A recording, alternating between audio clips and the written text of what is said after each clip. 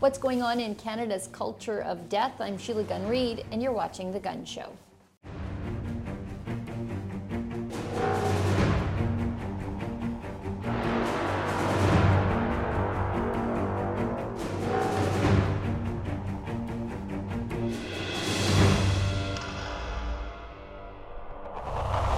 Everybody, I'm sure you notice a bit of a change in scenery. I'm out on the road with my friend and videographer, Kian Simone. Actually, he's the chief documentary filmmaker here at Rebel News.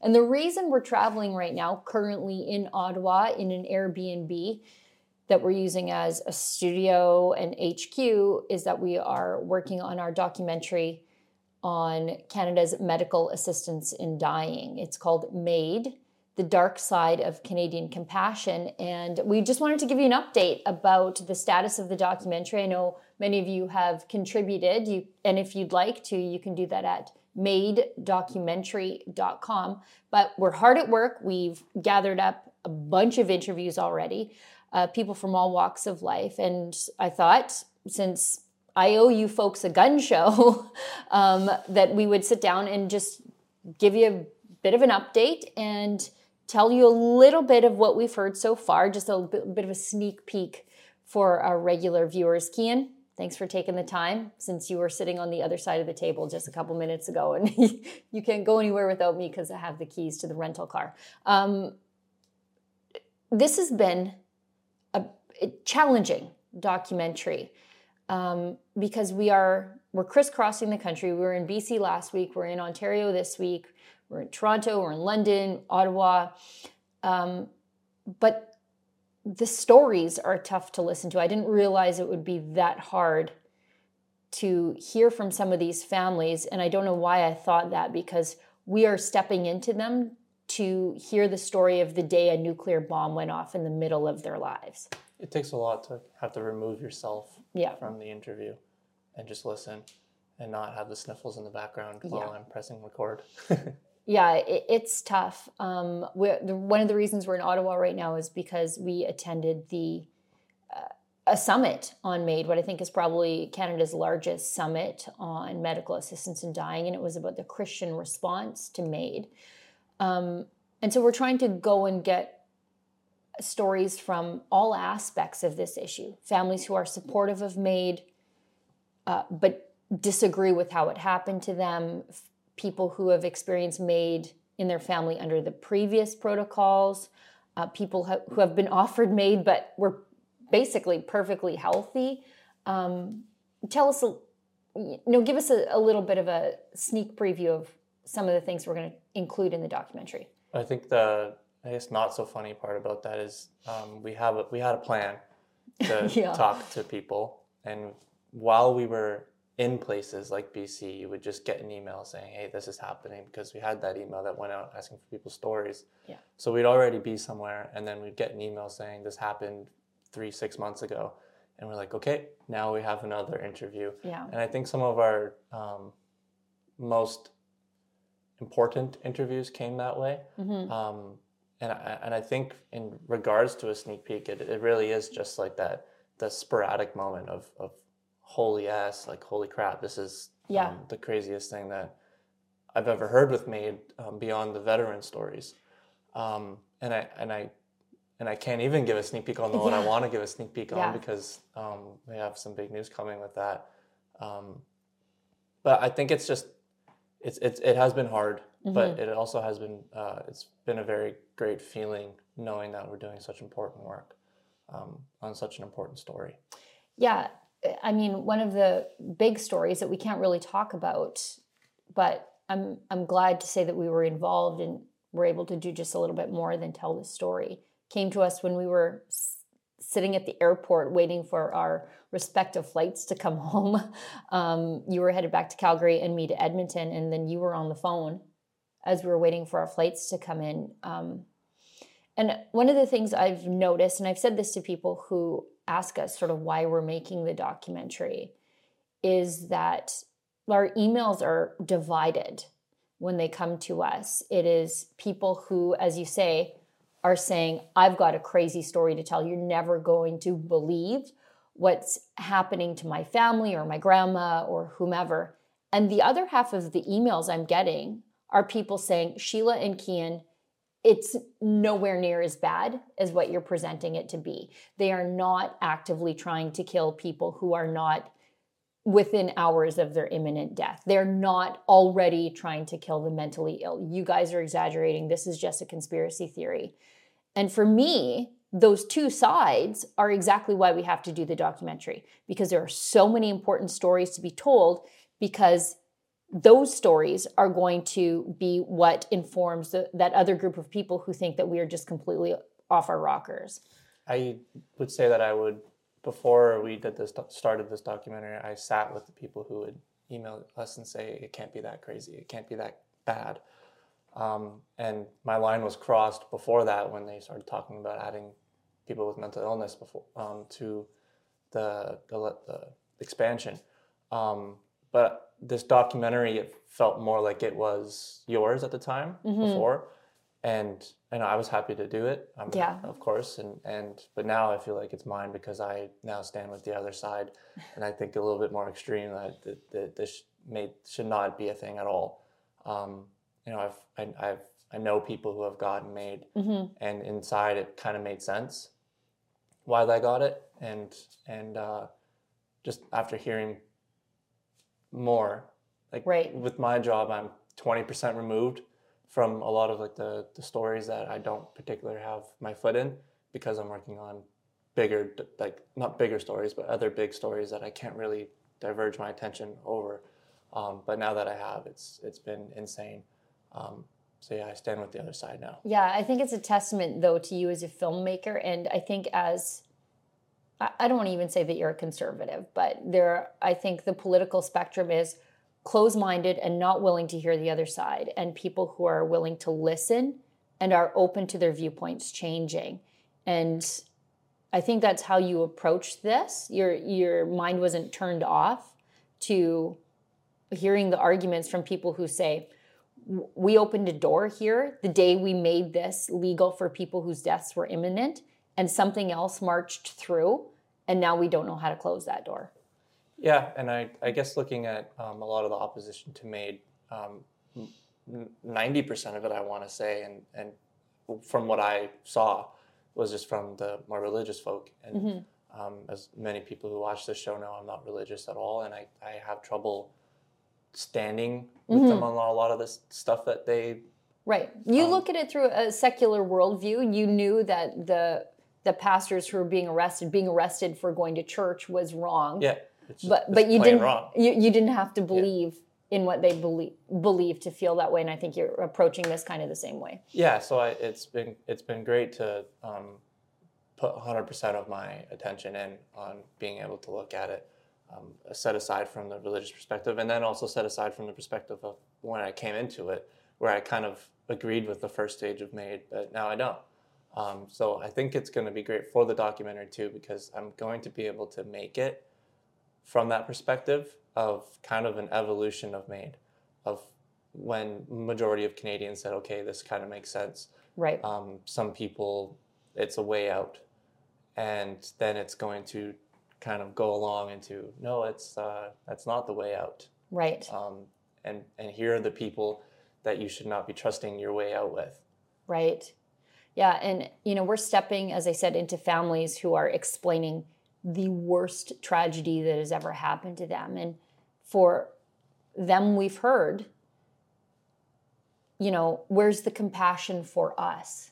There is no end to our suffering, because this was not just done to our loved one, but it was also done to us. And there's very little support for those people. We have these well-funded activists like Dying with Dignity pushing and advancing this agenda for anybody who feels an inconvenience in their lives at this point. And it's families that are just ruined in the wake of it. Yeah, I think the most powerful thing I've heard throughout our month now of interviewing people is someone said that when you decide that my life is not worth living anymore, your compassion is a threat to my life. Yeah. It really stuck with me. Yeah. I think I might open up the documentary with that quote. That's great. That's great. Now, for people who don't know, can you sort of set out the kinds of people that we're talking to? Because it's not just families, it's not just people who've experienced this.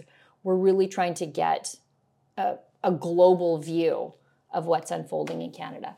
Yeah, I think it's starting with, I think the most important people to talk to are the families. Right. And also the people who kind of survived this. Mm-hmm. But we're also talking to activists who are along our side, with kind of the angle that we're going to, and veterans who are alongside other veterans who are offered it, and veterans who were offered it. Mm-hmm. And also talking to smart people, as I like to call them, people who are really, physicians. Yes. They're in it. They are opposed to it, or I would love to even speak with a physician who is with it. As you know, we reached out, no one would. So it really is a broad spectrum. I saw a lot of the emails that came in, and especially to our forum that we offered people to tell their story so that we could do it. And a lot of the negative ones were assuming that we wouldn't talk to people who are on the other side of pro-MAID. And it really got me thinking, when I made the trucker documentary, I would have loved to speak to someone who was anti-trucker. Right. Like, I think you can be anti-blocking all the roads in Ottawa. I think that's fair. You can do that if you are on the other political side. I would have loved to speak to someone with Church Under Fire who said, that COVID is whatever, and these people shouldn't have opened up their churches. I could have spoken with them. I'm sure you could have too, and had like a big, broad spectrum of opinions. And I think it would have worked. But with this, I don't care to speak to the other side because I don't think it's a political issue. They're literally killing people. Yeah. I have a lot nastier things that I would want to say. Yeah. And, I there is always a time for dialogue, but I don't think when it comes to killing people, that you need to speak to them. Right. Like, you don't need to speak to them. Yeah. And frankly, these people don't need to speak to us. They are the ones constantly courted in the media. They're the ones constantly courted by the government and funded by the government to advance this agenda. They have everybody in the whole wide world to speak to. They have the entire mainstream media. Their ideas are already being pushed in the House of Commons. I think it's our job, as we say at Rebel News, to tell the other side of the story. And I think that's exactly what we're doing here. We're telling the stories of the people who are being shut out. And, considering things that I hadn't considered. And I think about issues of life because I look at this through a religious worldview, but I also look at it through a scientific worldview. So I'm one of those people who thinks, we're created in the image of God, and that makes us worthy of life. And I don't think suffering is a fatal illness. I think suffering is part of the human condition, as Jordan Peterson would say. But we're hearing things that I had never considered. And I would like to think that I'm somewhat attuned to what's going on with MAID, like the actual process of what happens, like the actual medicines that a doctor or a nurse practitioner, in the case of Canada, will come and administer you a series of cocktails. I'd also never even thought of how it happens. Like, we heard that in Ontario, it's like literally less than a handful of people who are administering this to themselves, which is an option. It's almost exclusively medical killing. I had never even considered that. I just thought people were taking the prescription, going home and dying quietly at home. That's not at all what's happening. It's sort of systemic and sterile and assembly lined. Mm-hmm. The way I look at it, as I said before, my line was crossed when they opened it up to mental illness, or at least tried to. And they will. They would have loved to kill me when I was 18 so they can kick rocks. Yeah. Yeah, and we've heard that over and over again. We've heard that some of the family members who are left behind say, my depression was so bad in the wake of this MAID death that if it were open to the mentally ill, I would have accessed this too. And I'm so glad it wasn't available to me. We're hearing over and over, like young people saying, if I were able to do this when I was 18, I would have done it, but look at me now. And you're saying that too. So people like that, they have the will, and I don't disagree that they don't, because a lot of people who struggle with suicidality, like myself, they have the will to do it, but they don't have the means. Yeah. A lot of people don't really think about what goes on inside their head when they're actually vulnerable with themselves, when they struggle with suicidality. They can ask themselves questions that other people could never have asked. Like, who's going to find my body? Who do I want to find my body? It takes that all out of it. It removes everything that nobody really, and it's not their fault that they don't think about it. And I don't blame them for for not thinking about it, but that's what people think about. And that is the means of which the government can give them that opportunity that they would have otherly not had. Right. It removes that little bit of sober second thought, like, oh my God, I don't want my mom or my dad to find me in my closet. Or what if nobody finds my body?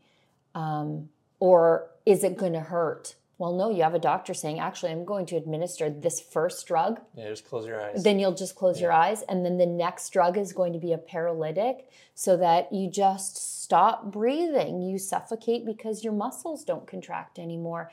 And it's all those objections that would make someone say, look, I want to go, but I can't do this, which I think is an objection that saves a lot of lives. That's gone. Mm-hmm. And that's very frightening, especially when you see just how MAID has skyrocketed, like growing exponentially, 30% year over year, consistently, so that it's becoming one of the leading causes of death in this country. And I think higher than we could imagine, because in BC and Ontario, they have recommended that doctors don't put MAID on the death certificate, just the cause of MAID or the reason they access MAID. So, I'm worried that once we open it up to the mentally ill, I can't even imagine the absolute trauma. I mean, I think it's going to grow because of the things we heard. We heard families left behind saying, I became suicidal because of the damage. Well, great. We've got an easy way for you to join your loved one. I'm worried that it is just going to be a mushroom cloud of death in this country. Well, we've heard someone talk about how they, unbeknownst to them, drove their daughter to a MAID appointment when they thought it was a regular doctor's appointment. Yeah. And I can only think of 16, 17, 18-year-old who would do that without telling their parents just because teenagers are secretive. Exactly. And that's scary, because that's going to happen a lot more than someone who's struggling with something that now could be approved as MAID, which shouldn't be, but then it just opens up that to every young person. Right. That goes through something slightly traumatic that just kind of throws them over the edge when they're struggling with something. Yeah. And, there's the whole idea, and we're seeing this in some of the more radical jurisdictions of the world. People point to the Netherlands all the time as this extreme culture of death, and it really is. Mature minors there can access MAID. People who are just done living, just over it, they've checked all the things off their bucket list, they can apply for MAID. But it took them 22 years to get there. We're catching up really fast in 6, to the point where now we are considering the next expansion to MAID. It's recommended that it be mature minors too.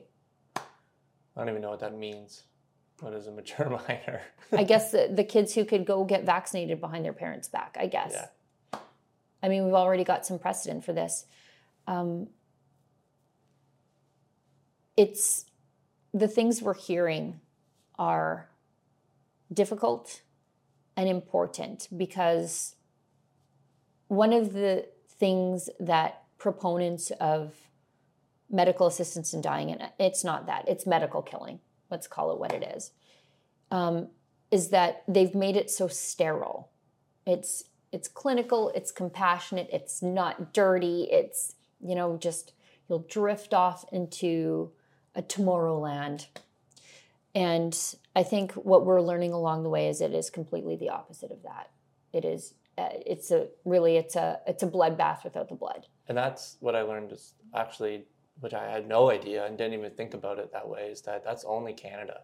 Is that when you bring up the other countries that are kind of more advanced, I hate to say, they don't have it included in part of their medical system.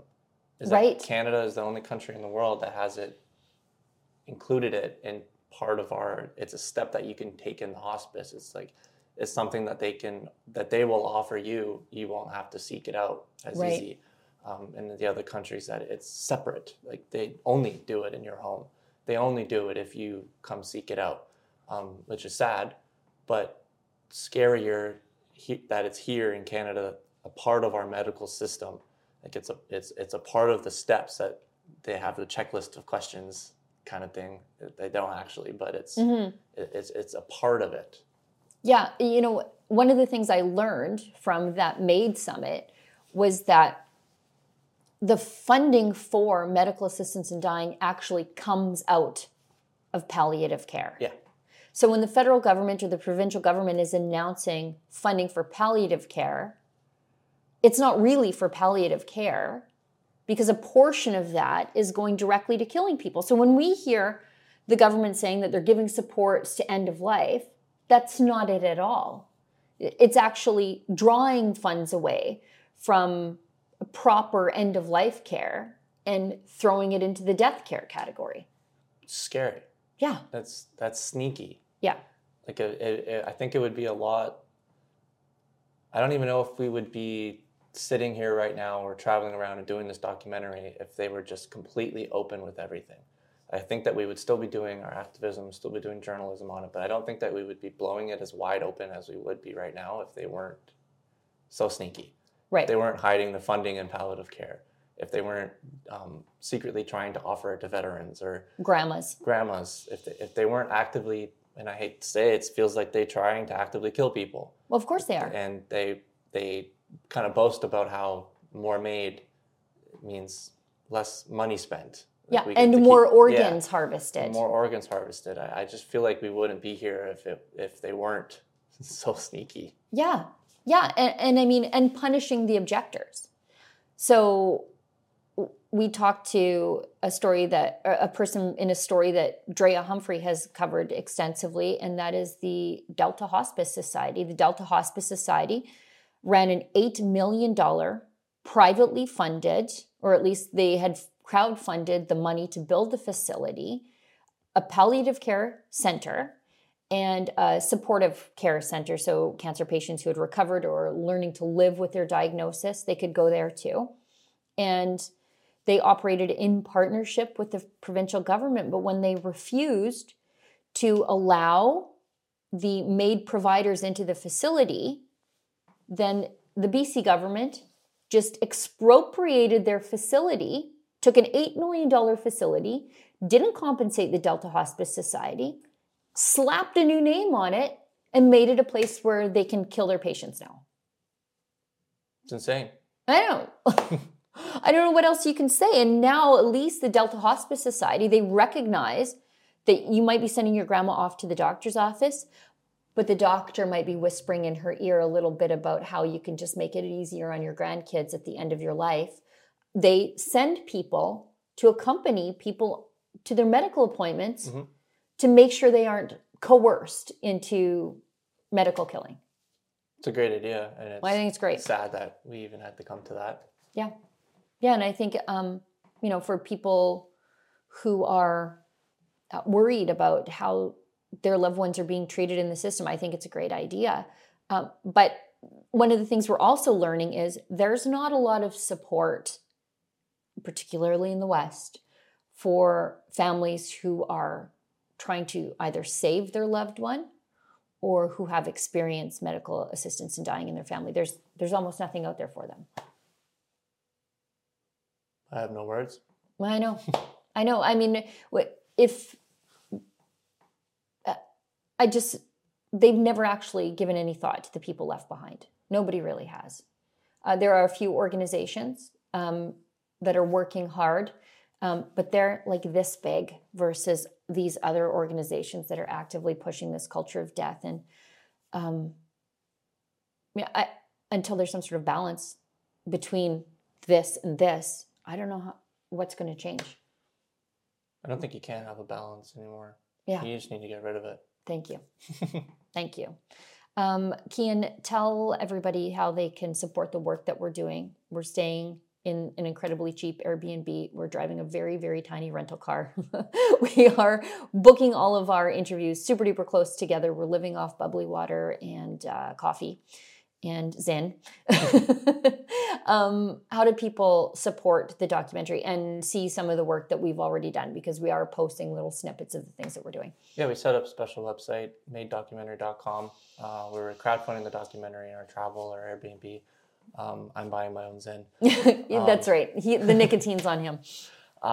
And there you can donate to us, and we set up some special perks that people can get depending on the level of donation. And I think it's super important because this is expensive to do. It's not cheap at all. Yeah. And we really are living on a shoestring budget. Yeah. And I only brought 3 sweaters, so I don't have to get another carry-on, you know? It's true, yeah.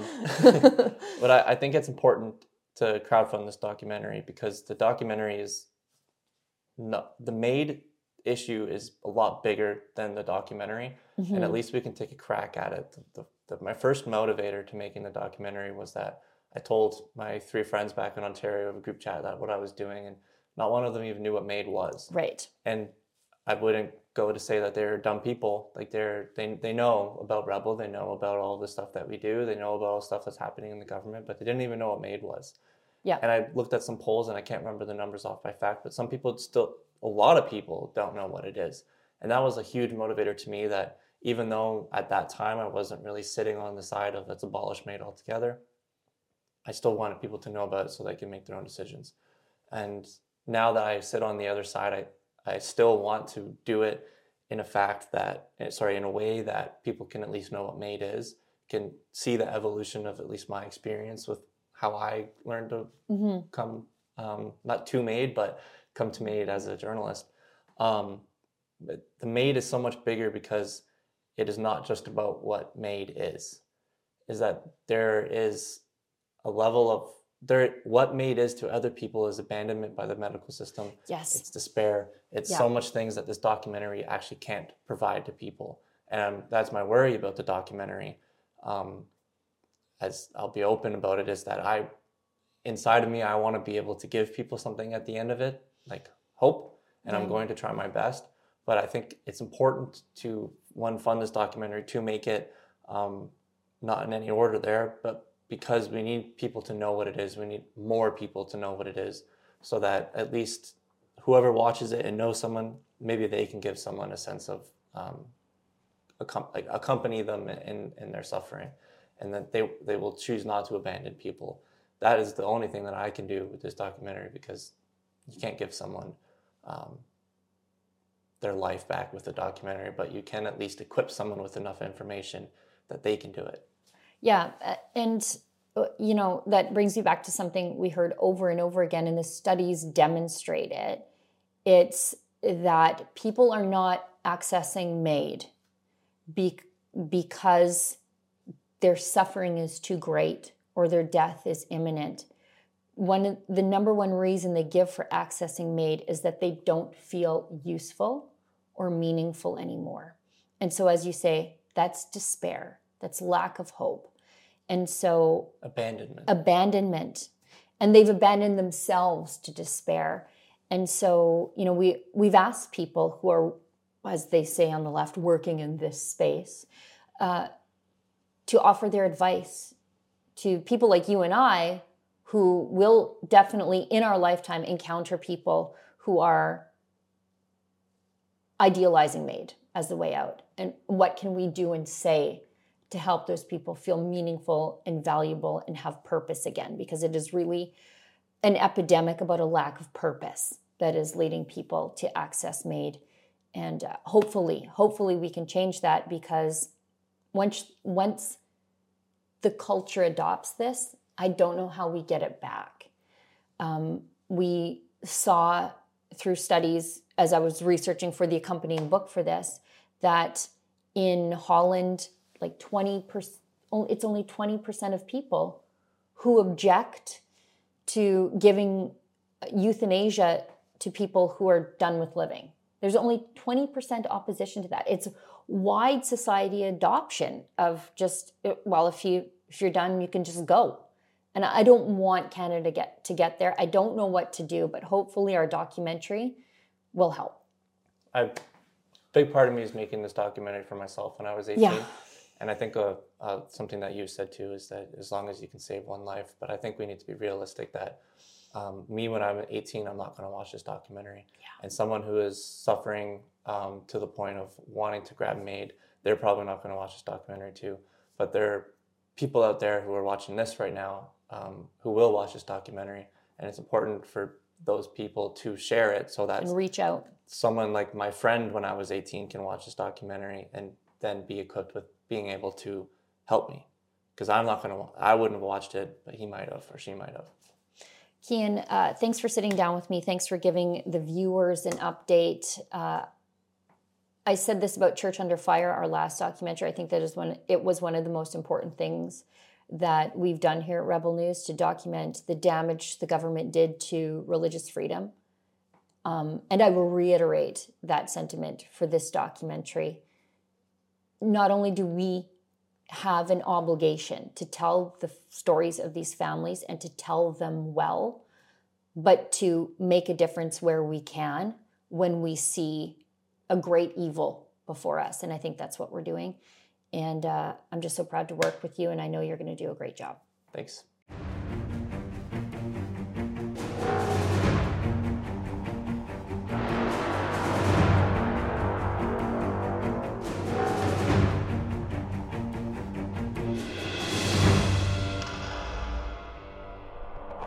Well, friends, we've come to the portion of the show wherein I invite your viewer feedback. I know I say this every week, so it's probably sounding pretty redundant, but we get new people all the time, so we have to tell them the rules. We have no Rebel News without Rebel News viewers, so I care what you think about the work that we do here at Rebel News. That's why I give you my email address right now. It's sheila@rebelnews.com. Put gun show letters in the subject line so I know exactly what you're talking about and why you're emailing me, because I do get dozens, sometimes hundreds of emails a day, depending on what sort of controversial nonsense I've said or done on the internet. So gun show letters in the subject line, I'll find it. But don't let that be the bar for entry and participation. If you're watching the free version of the show, be it on YouTube or Rumble, and you sat through some ads, I appreciate you for doing that. Leave a comment, story idea, suggestion, viewer feedback there. I do go looking over there sometimes for what you have to say. Now, today's gun show letter comes from the email bag, and it comes to us from Peter Bass, who writes to me on the January 31st show. And I sat down then with my friend and colleague, senior editor at Rebel News, Tamara Ugolini, to discuss her coverage of the vaccine injury compensation program and how like 2/3 of the money there is going to consultants. Almost none of it is going to the vaccine injured. And the vaccine injured already face an exceptionally high barrier to entry and acceptance into that program to get compensation. Anyway, we heard that time and time again during the National Citizens Inquiry. Anyway, Peter writes, "Hey Sheila, great episode January 31st. You are correct with your assessment of Tamara's coverage of this beat. I called her Canada's leading medical journalist." And I think she is. Second to none in Canada. News of the vaccine injury lack of support is what I like to see pushed forward. The fact that cash to friends was 2/3 is ridiculous. Not surprising in the slightest, though. Nobody else is touching it. Should be a headline story. You and Tamara also went over the biggest open secret of it all. Big Pharma has no liability whatsoever for their vaccines. Both in Canada and in the United States, the vaccine injured can apply for compensation to a faceless bureaucracy that turns down most claims and pays out a pittance of what the approved ones should be. Anybody who watches American TV has seen ads for class action lawsuits against pharma manufacturers, but they gained an exemption in '86 specifically for vaccines, and the taxpayer has picked up the bill since. The documents submitted to the government from the industry claimed that they needed the exemption because vaccines are inherently unsafe, yet they admit it in writing in the federal filing to the government. Then they tell us the old safe and effective BS.